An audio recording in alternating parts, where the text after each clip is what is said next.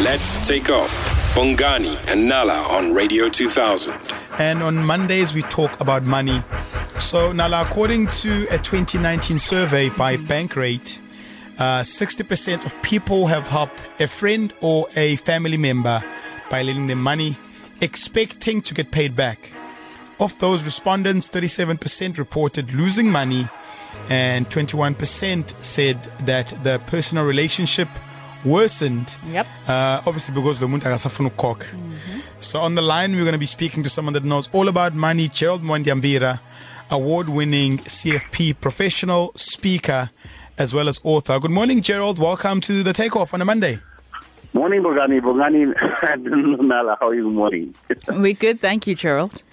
I'm very interested to know what your thoughts are. Should we be lending family and friends money? And what are the terms and conditions if we do? Look, friends and family are generally a bad investment when it comes to lending money. I think you can gift them money, but when you talk friends and family, there's entitlement issues, and there's a whole lot of manipulation and pressure you go under once you've lent the money. Normally, we all know the story. When they come to you, there's a long story, there's sadness, there's tears even, and, your heart is, torn in two, and you release the funds. Collecting it, however, becomes a real challenge because suddenly they remind you about how they helped you when you were in grade 2, or they helped they changed your nappy, or they changed your nappies, or how they are the ones who helped to hook you up with your husband or your wife. They find all sorts of reasons. So generally speaking, friends and family, when it comes to lending money, it's a difficult equation. I think when you do it, personally, you must write off that money and, hope for the best. Generally, it also messes up with the friendship and family dynamics. Yeah. You all know in your family there's that little brother who's actually the big brother because of his pocket, or the little sister, or the junior makoti who becomes a senior makoti because she's got the money. Yeah. Money starts talking and messing up all sorts of relationships. So generally, when it comes to friends and family, you try and keep it out, but the reality is you can't. And often you need to step up.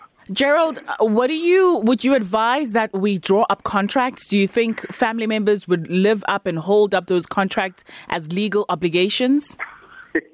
That'll be a challenge. I think, you could take your family to small claims court.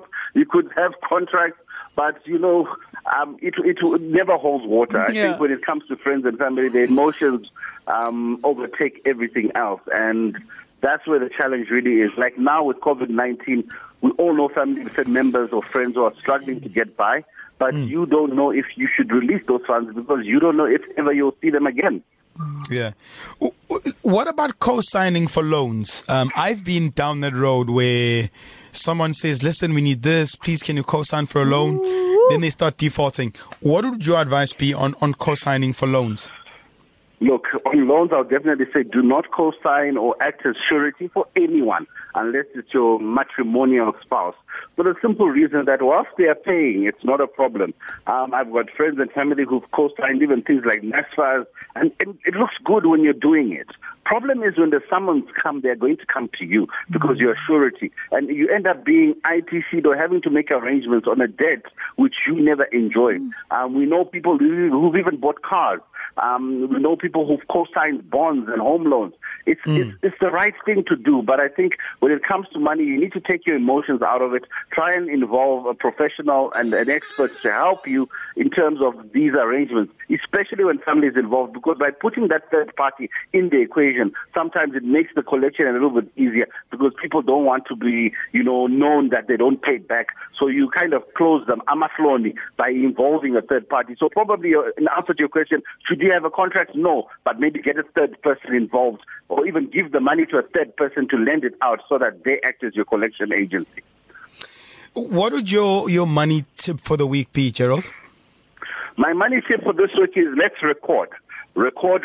It's the first part of budgeting. Record where every rand you spend this week is. I want everyone to try and have a money diary for a week, Monday to Monday. Try and see if you can keep track of where all your money goes this week, and see at the end of the week any of the money which shouldn't have gone where it went.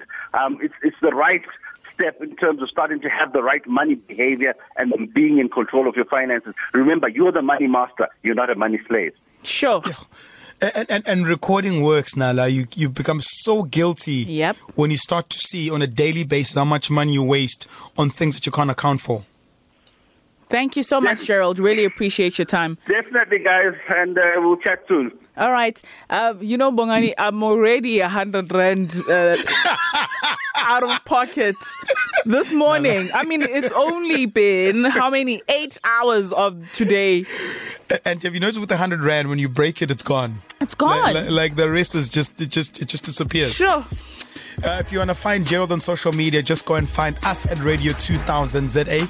And we're going to make sure that we tweet and share his handle if you want to go and ask him anything. It's a takeoff with Bongani and Nala. Weekdays, 6 to 9 a.m. with Bongani and Nala. Let's take off.